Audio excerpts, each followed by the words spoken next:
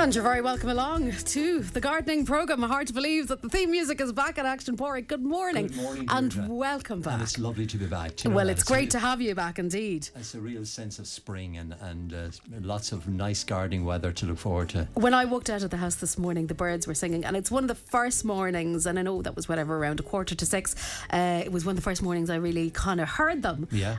So I thought, with all that has gone on all week particularly, it was just such kind of a nice little lift to start the day. Well, we're not going to stop nature, are we? We're not going to stop nature. Absolutely not. So definitely, it's great to be back. And as I was saying to somebody earlier this week, the safest place at the moment to be with coronavirus is in your garden and being out. And that is the advice from the HSE that people, whilst we have to be mindful about mixing and staying in our family units, the other piece of advice that people need to get out and get out into the fresh air. So that might be walking the dog or going to the woods or going to the beach, but also your garden can be a haven for you over the next couple of weeks. And I think just as an activity in general, Porrick, I mean, there are people now who are going to be off, I suppose, because their children are off school, and people are going to be trying to fill time. Absolutely. Which is going to be a real challenge, particularly when we don't, or maybe are not able to engage in the normal activities that we would, maybe to entertain children in particular.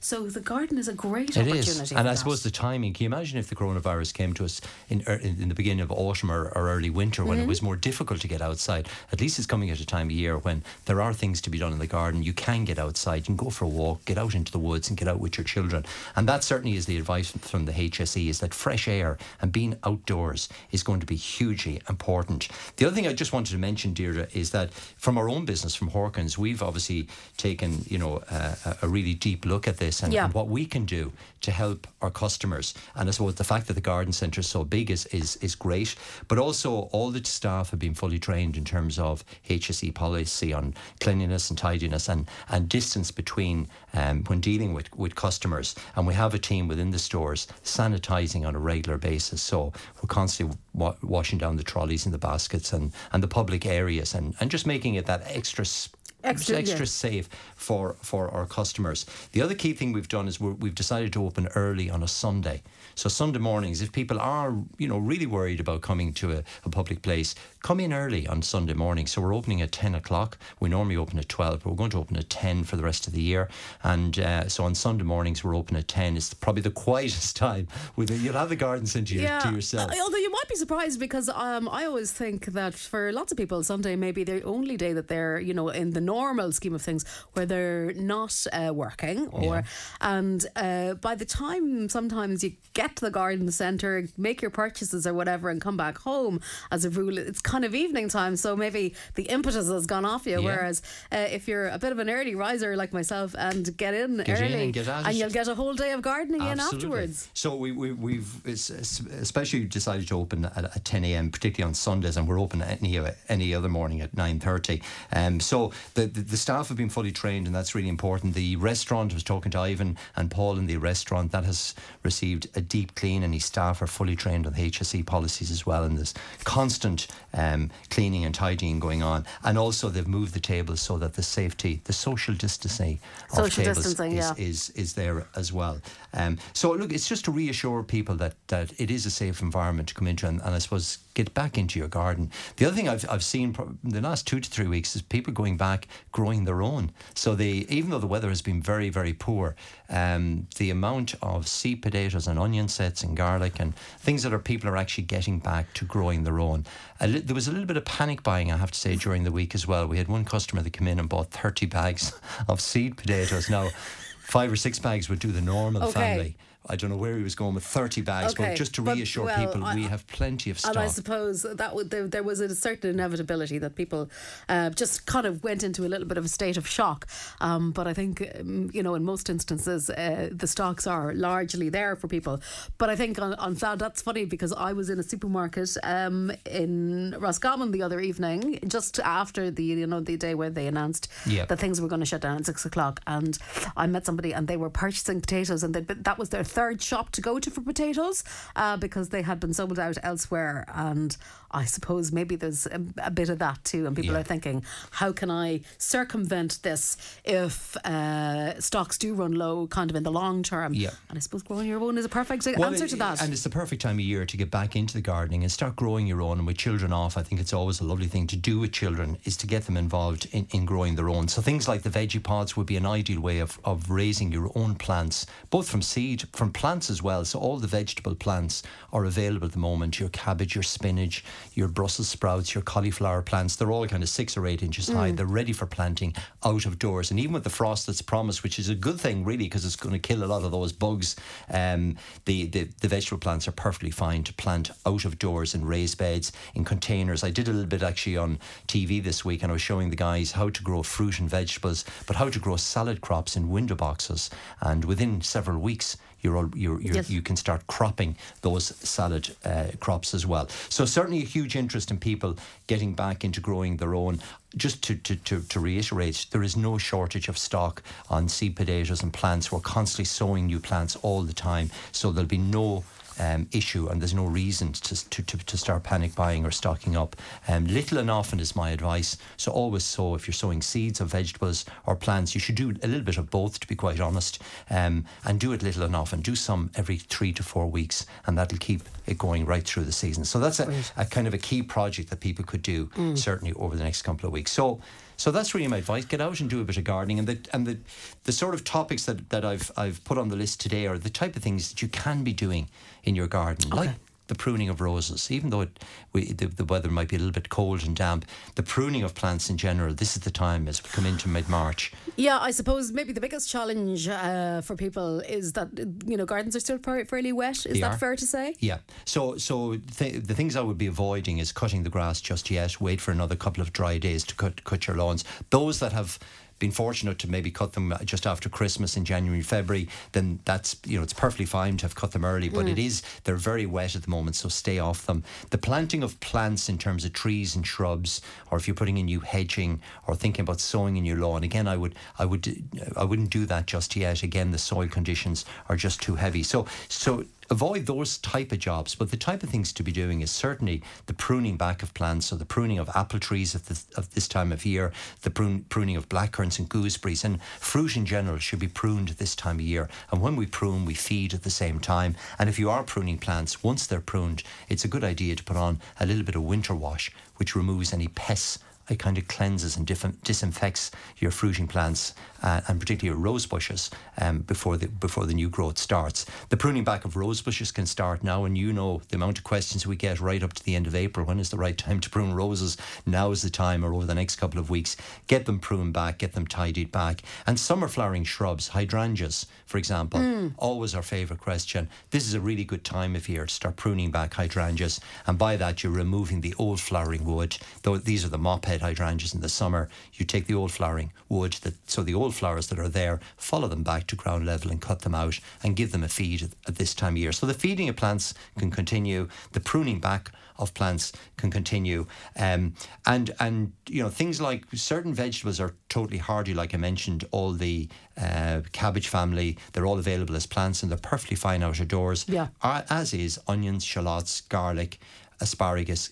If you've raised beds, if you've got your veggie pod, or if you've got a reasonable dry section of the garden, they can be certainly planted at this time of year. Great. Rhubarb is coming through the soil very nicely. Again, it's the time to feed rhubarb and push it on if you want some early fruit. So the feeding of plants in particular. Easter will be coming around the corner, and this is the time of year for planting herbs. And again, if you pop into your local garden centre, you'll get herb plants that are 6 or 8 inches high at the moment. Right. Plant them now in your window boxes or your containers, or window box is perfectly fine, and pick your popular herbs that you're going to use at Easter, like sage, like thyme, like chives, rosemary, all of those, marjoram. They're all available now. Plant them up into window boxes, containers, pots, sit them on your patio. Again, they're totally frost hardy, they're perfectly happy out of doors, and they'll give you great pickings as we come into April, and particularly for the Easter lamb and Easter cooking. So that's something to look forward to. Sounds fab. And the sowing of seeds. Our homes are still lovely and warm.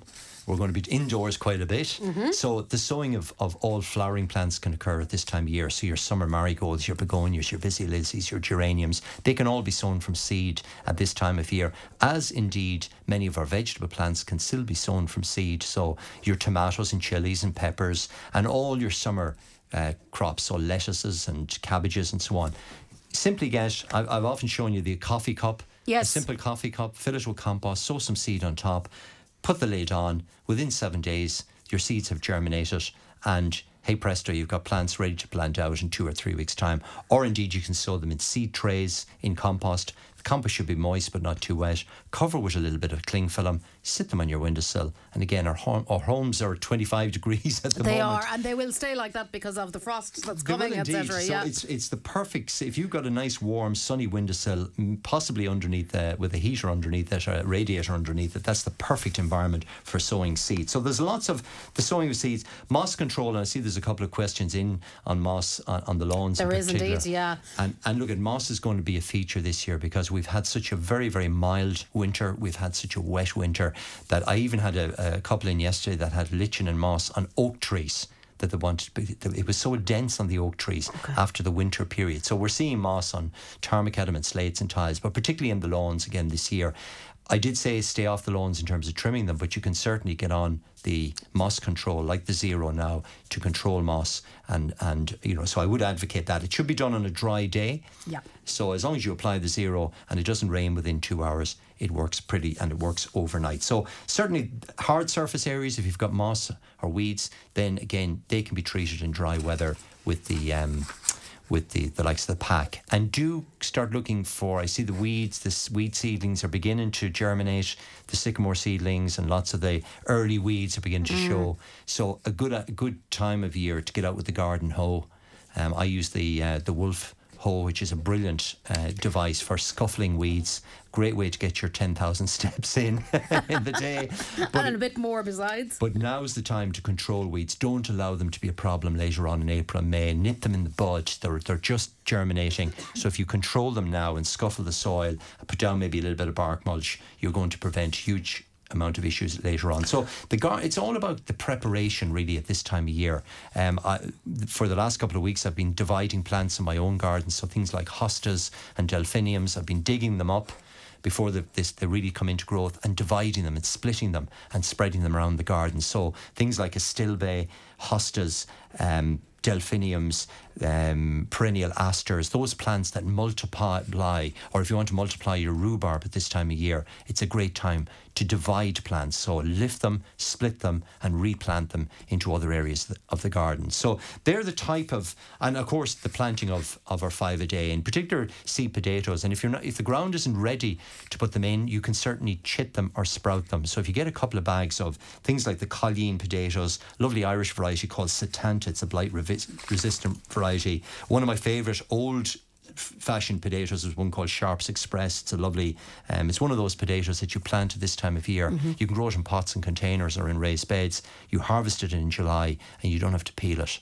You just pop it into the pot and put some butter on it, and it's a beautiful variety. That's Sharps Express. And the most popularly voted potato is one called Red Duke of York, which is a lovely variety. But at this time of year, if you're purchasing potatoes, sprout them indoors in a frost-free location like a garage, a tunnel, a greenhouse. Allow the sprouts to initiate. That'll take about 2 to 3 weeks, and then plant them out into your garden soil. And generally, St. Patrick's weekend, we always associate with the planting of potatoes. Now, the ground, if you're putting them into the soil, it is too wet, but certainly it's perfectly fine to get them sprouted and chitted and ready for planting. And you can plant potatoes right up until the end of May. So there's no panic. Okay, but no at the pressure. same time, start preparing. People are itching. They're itching to get out of there. Because I was on with Tommy on Tuesday, and I was supposed to be in for 15 minutes of a programme, and he said, will you stay half an hour? Because the amount of calls we got. So people are actually itching to go and get back into the garden, which is great to see. Just a quick reminder, if you have questions for Pádraig this morning, better to get them into us sooner rather than later. So 0818 3055. Noel Grogan working on the programme with us today, and it's 087 900 41 41 with thanks to Cherry Moore Kitchens. If you want to text us or WhatsApp us, as you alluded to there earlier, Pádraig, moss is an issue. So we have a selection of moss type questions, not necessarily all lawn related. Others to do with moss affecting plants themselves. So let's get down to it. How do you get moss off a spreading campanula? It has spread to about 2 or 3 metres. Yeah, and campanulas are beautiful. It's an alpine plant that carpets the ground with lovely little blue flowers. But because it's so low growing, the moss can infest the plant, particularly in the centre of it, and spread through it. Unfortunately, you won't be able to spray anything onto the campanula. That's just going to kill the moss and not affect the campanula plant. So really, it's a tedious job of just taking the moss out, physically removing it. Unfortunately, there's no treatment to eradicate it. That's not going to damage the campanula as well. So now what you will find is that the campanula will kick into growth very shortly, and it will help to suppress the moss as well. So I think if you give it take out as much moss as possible, and the campanula will outgrow it during the summer period, because it's been dormant through the winter.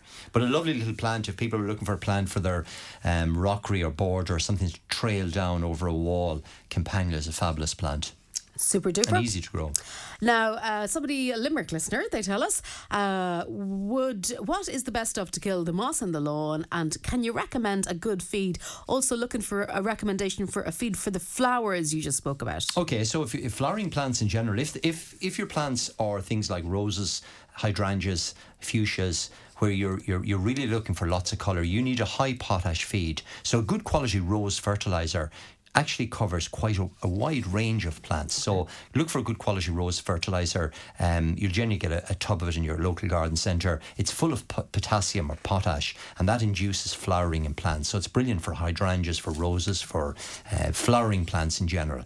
You can also use, for general trees and shrubs, you can use a fertiliser called Osmo Pro 6. So it's excellent for hedges, for trees, for shrubs in general, where you want a nice bit of greening to occur. So use the Osmo Pro 6 as a general fertiliser, and then a rose fertiliser, a granulated rose fertiliser, about once a month. Okay. So now, again in mid-April, again in mid-May, as plants are actively growing, and that'll keep them blooming right through to the end of the summer. In relation to the lawn, my advice really, it's a two-step process really. First of all, get rid of the moss with the Zero. So Zero is a liquid. You mix it in water, you apply it on a dry day. It works literally overnight. You follow that then by an application of Osmo Lawn Fertiliser, which greens your lawn without forcing growth. So it gives it a lovely green colour without actually making it grow. And then later on in the season, if you do need to control weeds, you can use one of the priority weed killers. But I suppose the trend at the moment is to allow the dandelions to flower, allow the daisies to flower, and clover to flower, to help the bees. Okay, yes, because that's obviously very important as well. That's good on moss. Now, my hydrangea and rose trees are well budded. Do I prune these at the moment? Yes, you do. And that's always the question about roses. People go out and they look at the roses, they see lots of new shoots, and they think it's too late. They've left it too late.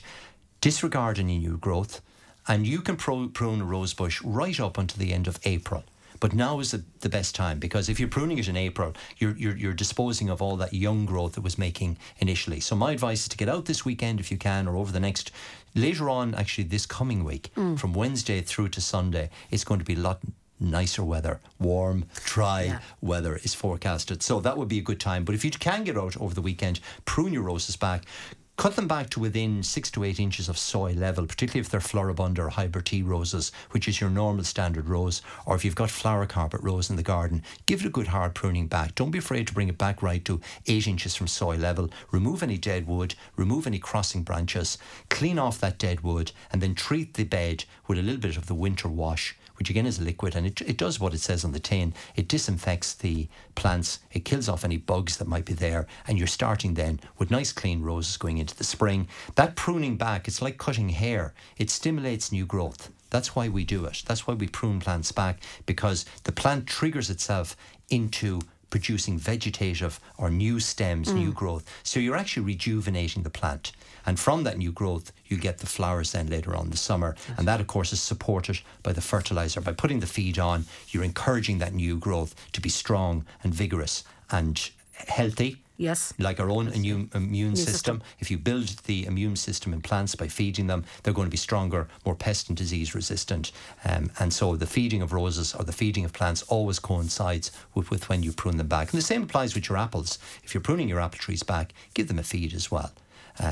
For apples and fruit in general, you're removing 2/3 of last year's growth. So most apple trees will make about 2 feet, maybe 3 feet of growth. We're shortening that back by 2/3. So if it makes 3 foot of growth, you should cut it back by 2 feet. And you leave a nice open wine glass shape to your apple tree. So kind of an open centre, having the branches facing outwards. Oh, right. Any branches that are crossing or in the centre, if it's very clustered in the centre of the apple tree, remove some of those branches. So you're opening it up to let the air get in, to let the light get in, and that helps to... So ideally your apple tree should be short and wide. So a kind of a plump apple tree, shall we say. Apple tree. So try and encourage that. And the pruning is I suppose, the way of shaping the plant. If there's any canker and any disease visible, prune that out as well, get rid of that, and kind of tidy them up and have a nice open structure. Ideally to an outward facing bud, but that's not as critically essential, but ideally you prune just above an outward facing bud. And so the pruning of plants, the feeding of them at this time of year. And then with the hydrangea, the listener mentioned the hydrangea, yes. The bud starting. Again, same thing applies. Don't worry about the new growth. Just take the old flowering wood. Remember that with the mop head hydrangeas. You're not pruning all branches as you would with a rose bush. You're just selectively taking out the shoots that produced flowers last year. And there you'll know those because they've got the old flower heads right at the top. You follow them as close to ground level as you can and cut them out. And any stems that don't bear old flowers, that's where the flowers are going to be born this year. So you leave them alone.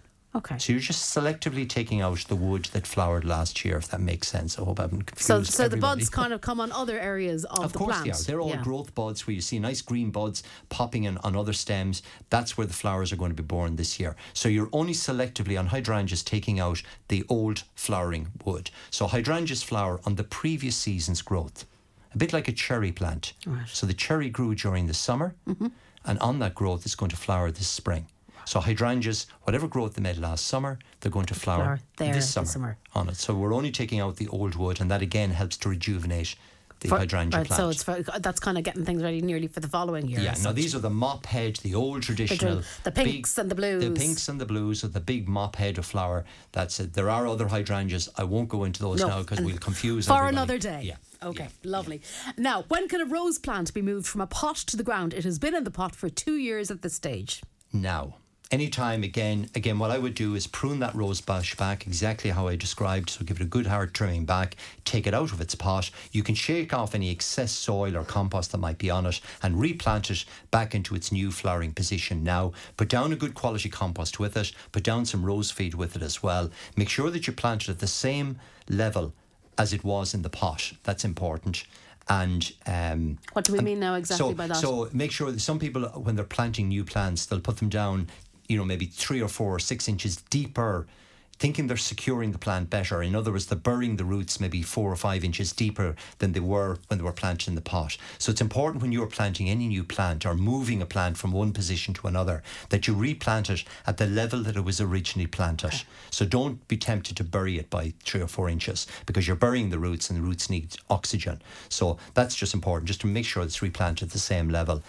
So any time over the next week or 10 days, up until the end of March, would be a perfect time to take that rose bush out. But I would prune it now anyway. And whenever you get a dry day, plant it out into its new flowering position. So plants that are in pots, if you have hydrangeas in pots or roses in pots or old shrubs in pots and you want to transplant them out now into a new planting area, this is the time to do it. Okay. Anytime over the next 3 to 4 weeks. Somebody wondering, is it too late to put out sulphate of iron to control moss? No, it's not. And sulphate of iron is the old method. Yeah. And basically what sulphate of iron is the fine particles of iron. It's a bluish material, and you can put that out. Now, just be careful with sulphate of iron because it is very caustic. That's the way it kills the moss. It burns the moss physically. If you put it on too heavily, it tends to burn the grass as well. And if it gets on tar macadam or paving slabs, it leaves discoloration that is impossible to remove. So be careful when putting on sulphate of iron. My advice would be to dilute it in water and spray it on. And again, you can put it on a dry day. Again, it'll work within a couple of days. It'll eradicate it. Okay, lovely. Now, let me see, where am I going here next? Sorry, loads and loads of questions in all of a sudden. Should I put Osmo on laurels now? Yeah, so that's what I mentioned. The Osmo Pro 6. To green them up. Yeah. And it's a good time of year. Now, if you are trimming hedging plants, be careful that making sure that the birds aren't nesting. So that's the first thing to check. You'll see the birds going in and out of hedges if they are nesting. If they're not present, you could give the laurel a light trimming back before you feed it. And hedges in general, and from a legislative point of view, farmers can't touch hedgerows in farming land this time of year from March onwards. But in your garden, you are allowed to trim them. But my advice really is to check first that there's no nesting birds. You don't want to disturb any of the wildlife that are there. But this is a good time of year for feeding hedges in general. And laurel will respond very well to the likes of Osmo. Again, feed it now, feed it in about a month's time, and again in May, and that's enough. So 2 to 3 applications of a fertiliser will green up the hedge. Because a lot of laurels, we've had so much rain this winter, the plants are showing a lot of yellowing. A lot of nutrition has been washed from the soil. So if your laurels are looking a bit off colour, a bit light green or yellowish in colour, they need some nutrition. Right. And plants in general, this year in particular, will need a boost because the nutrition, the natural nutrition, has been washed from the soil this year. That just constant rain. So important. It depresses the plants as well. It does, as well as ourselves. Yeah. So a bit of feeding, and you'll see it yourself. The trees are beginning to come into leaf. I was in Dublin during the week, and lots of the trees, lots of the cherries are in flower, lots of the early flowering pears are in flower, and lots of the broadleaf trees have broken leaf, and they're about 7 days ahead of us, 5 to 7 days ahead of us in terms of growth. So the growth is on its way. Excellent. So this is a perfect time to get on the fertiliser. Now, could you recommend some perennials that will do well in a windy coastal garden? Okay, so by perennial we mean plants that come back year after year. And somebody mentioned the campanula earlier. There's a great seaside plant. So there's a whole range of alpine plants that originate from the Alps and mountainous regions. They're well used to windy, open situations, and they'd be a great collection of plants to consider in a seaside area. So things like campanula, which is coming into flower at the moment, things like aubrietia, which is in flower, arabis, saxifrage. There's a lovely plant called erigeron, and it's called sea breeze, and it produces these daisy-like flowers in seaside locations. It does exceptionally well in seaside areas. So that's erigeron, or sea breeze is the variety. Look for that in your local garden centre. It produces a pink and yellow, a daisy-like flower, stays low to the ground, flowers every year, and it flowers for a very long period as well. So there's a range of alpine plants. Yellow alyssum will be another really good one for seaside areas,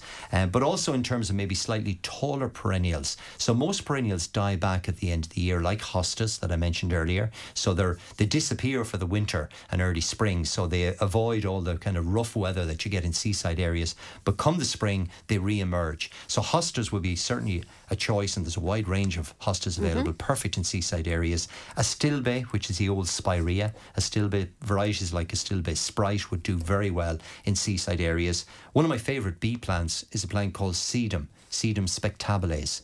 It's called the ice plant because when it rains, the water kind of bubbles on the surface of it. So the leaf is a succulent leaf, very like a cacti leaf. Right. And the plant produces beautiful pink or reddish flowers in July, August, September period. So it flowers a little bit later in the season. But the plant itself produces these lovely silvery rubber-like leaves. And when the rain drops on it, it's like icicles on the plant. So they call it the ice plant. The ice plant. So sedum spectabiles. In Latin, it's something spectacular. Exactly, sedum spectacular. So it's a really good plant. So look, what you're looking for really is short, sturdy, perennial plants.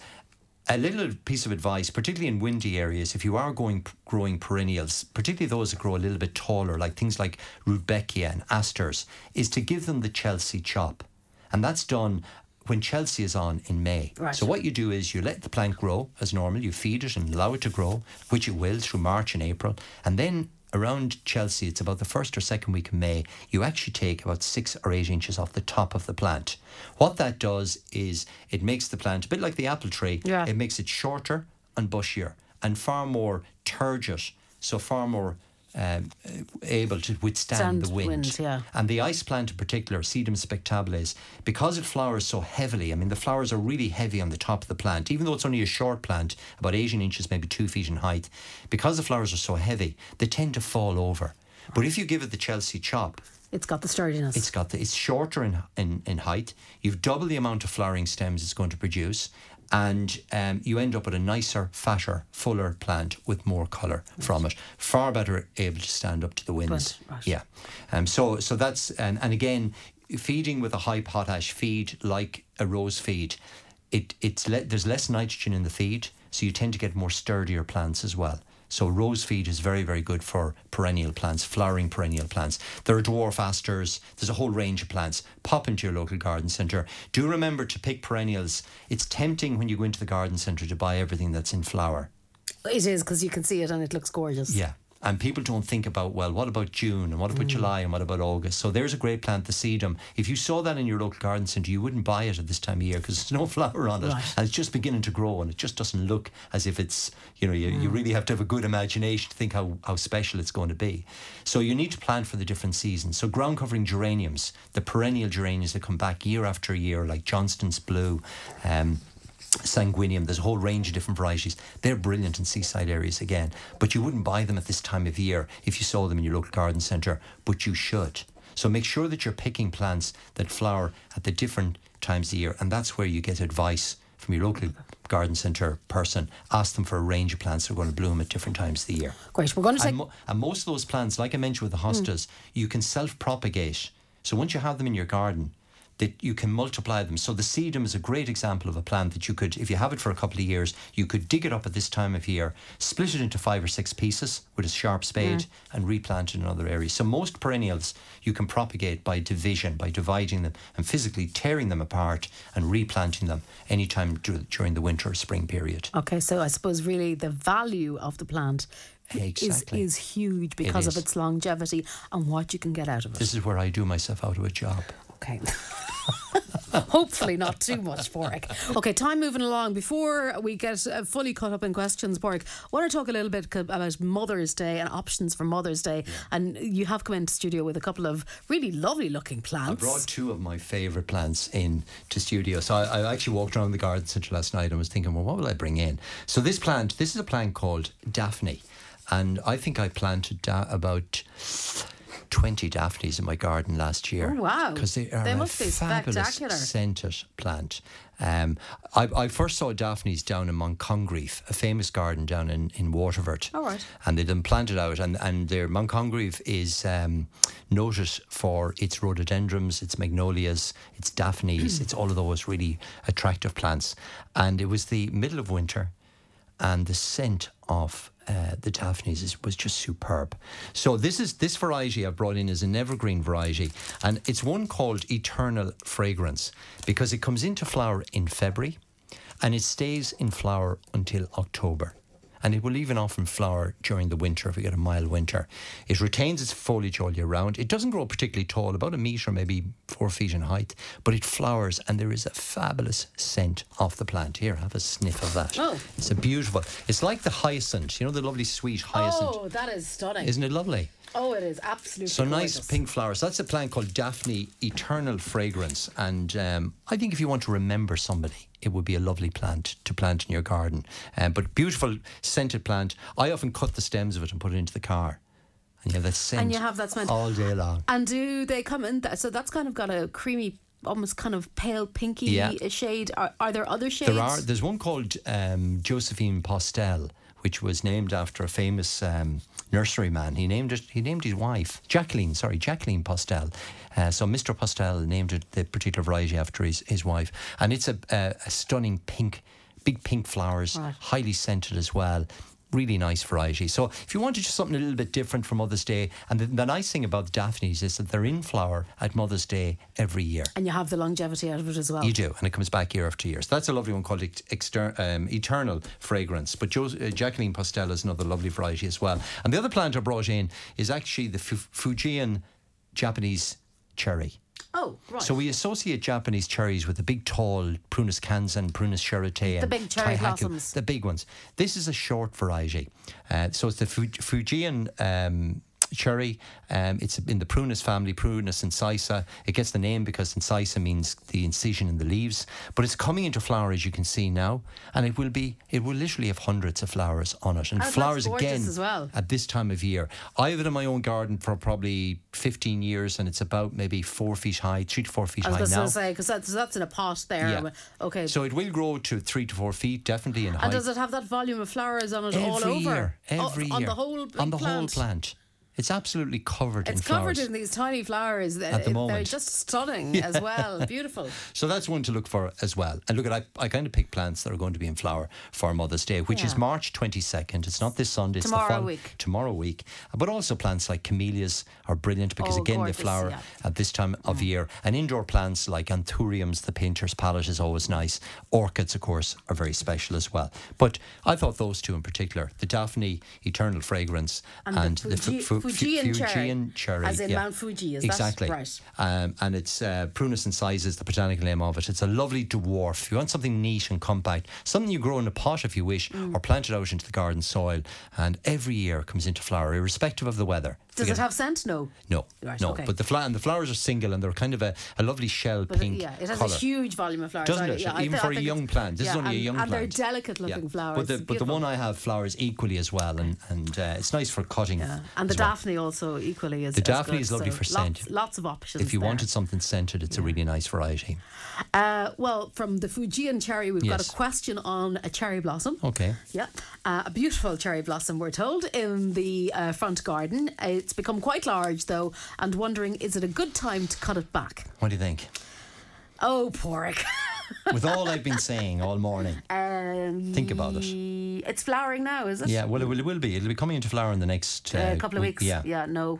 No, you're dead right. We wait, isn't that it? We wait until it stops flowering. Exactly, and that's exactly the time of year. So if you think about it, if you prune it at this time of year, you're removing all those flowers. Yeah. So we leave cherries in particular, they're left until after flowering as they come into leaf growth. You prune them back. So I wouldn't touch it till about the end of April, early May. Prune it back then, and it'll be perfectly fine. And you can be quite severe with cherries. They do respond to pruning quite well. But if we prune them too early, you're removing all those flowers, and you also leave it open to a bacterial disease called silverleaf, which can attack cherries as well. So the later you prune it, the better for the flowering and the colour. So enjoy the colour this spring, and then get out with your saw and secateurs and give it a good hard pruning back. And don't leave the pruning too late. Literally when the flowers start to fade, when they're hitting the ground, cut it back then. So probably the end of April, first week of May. Lovely.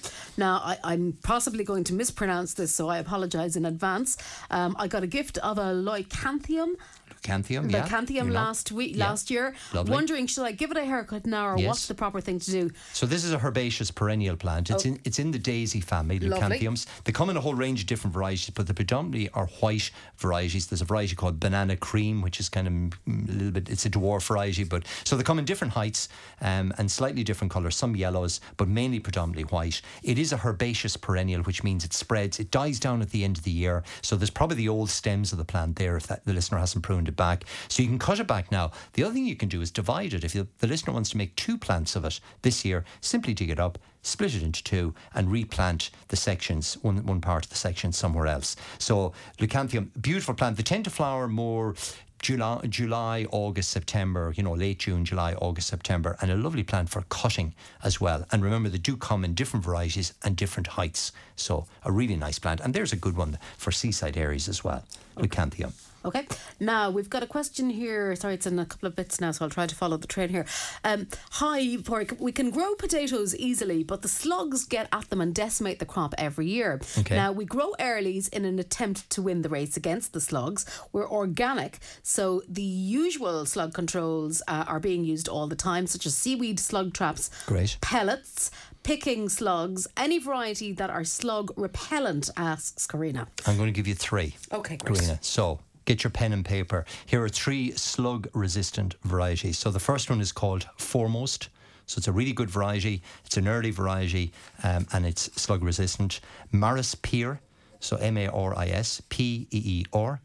Maris Peer, again, is a main crop variety, but again, slug-resistant. And Kestrel. So they're the 3 of the best that I've grown for slug-resistant. Now, that doesn't mean that they're not going to get the odd slug, but they are not as palatable to the slug as varieties like Sharps Express or the Kerr's Pink or any of the softer roosters they absolutely love. So slugs will tend to attack the early or the softer potatoes. So the three again are one called Foremost, Maris Peer and Kestrel are three noted slug resistant. I mean, they have that award and that symbol. It's not just me saying it. If you look them up, they're actually three varieties that are recommended for as three slug resistant varieties. And you've got early and you've got main crop with both. Now, what do you recommend to feed rhubarb? So rhubarb, so remember when you're harvesting rhubarb, you're taking the stems and the leaf off the poor plant. So you're exhausting it totally. It's like taking all the leaves off a tree. You're taking its food source away. So rhubarb needs lots of feeding. During the winter, I would recommend a whole mulch and dollop of organic matter, rot manure. So your own compost from your compost bin, farm manure if you can get it, or mushroom compost. And that can be left literally foot deep on the top of the rhubarb through the winter period. At this time of year, I would use a granulated fertilizer. So I would use the Osmo Pro 6 or something like Growmore. You want a fertilizer that's going to encourage growth in the plant.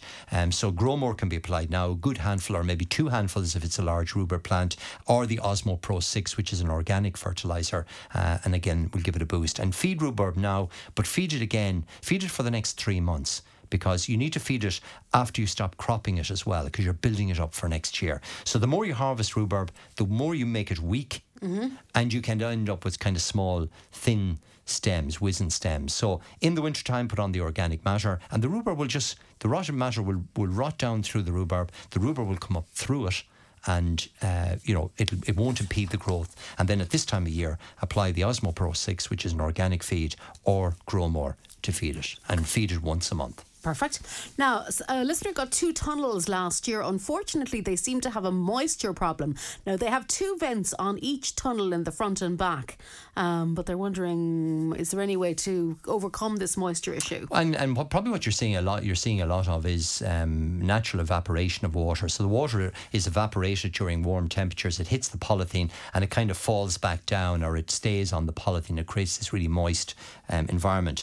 I'm a big believer, because I wear glasses. When I walk into a polytunnel, the glasses always fog up. I in the same vein, yeah. So my tunnel at home, the tunnel I have actually vents running the whole length of the side of the greenhouse. So it's actually very well ventilated, and I never have that problem. I also leave the doors, the front and the back door, open 12 months of the year. So I leave as much ventilation in the tunnel. Really, my tunnel, what it does, it keeps the wind and the rain and the misery of winter off the plants, but it keeps the temperature down, because what you don't want is a really warm, high temperature within the tunnel, because your plants grow too fast, too loose, and you get too much disease and pest problems on them. So the more ventilation you can put into a tunnel, the better. So really what the purpose of the tunnel is to keep the wetness and the rain and the misery of winter and the wind off the plants. And to give a little bit of heat. A little bit of heat, yeah. Of course, a little bit of heat. But too much heat where a tunnel is totally going right to ground level and you've only got the front and back door,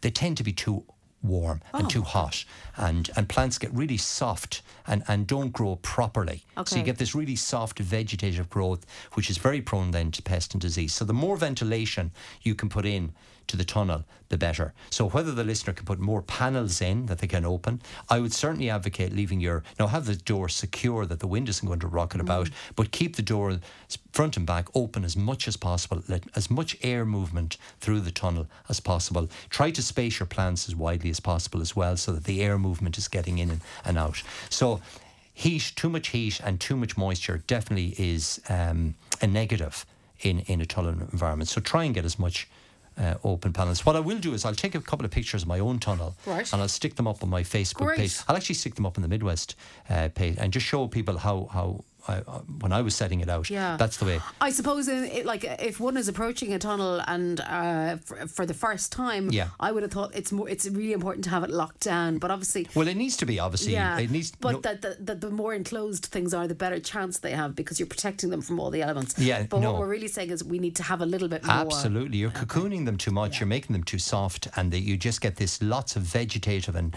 lush growth. You're creating that kind of a jungle environment, which most plants dislike. So it is important. And, some people use their tunnel for raising seed. I would raise the seed indoors on the windowsill, as I described, and then when the plants are strong, plant them out into the tunnel. So the cooler you can keep your tunnel, and this applies to greenhouses as well, try to keep the temperatures down. Now, obviously in stormy weather, you need to close them up and protect them. The tunnel I have, the wind can get in and get out. So I have it 8 or 10 years. I've never recovered it. The storms have never damaged it, because the wind can literally get in and get out of the tunnel. So it doesn't become a problem. Lifting it or no, it's not lifting it. No. But so I would advocate having as much aeration and much air flowing through your tunnel as possible. So that is important. Okay. Now, one or two before we finish up. 4. Okay, we have a geranium plant with lots of foliage but no flowers. Any reason for this? Well, geraniums, again, remember that if plants, and particularly geraniums, if you're feeding them too much and watering them too much, you're encouraging lots of leafy growth. Geraniums are a plant that thrive in a little bit of hardship. So reduce the watering, make sure you're not repotting them too often, and cut back on the liquid feeding of geraniums. So at this time of year, you should have left them quite dry for the winter. They should be just kicking back into growth at this time of year, starting to rewash them. If you are feeding them, use a tomato feed or a high potash fertilizer like Phostogen. Osmo, the liquid Osmo is quite good, or one of the tomato feeds are brilliant for geraniums. So keep them on a semi-dry basis.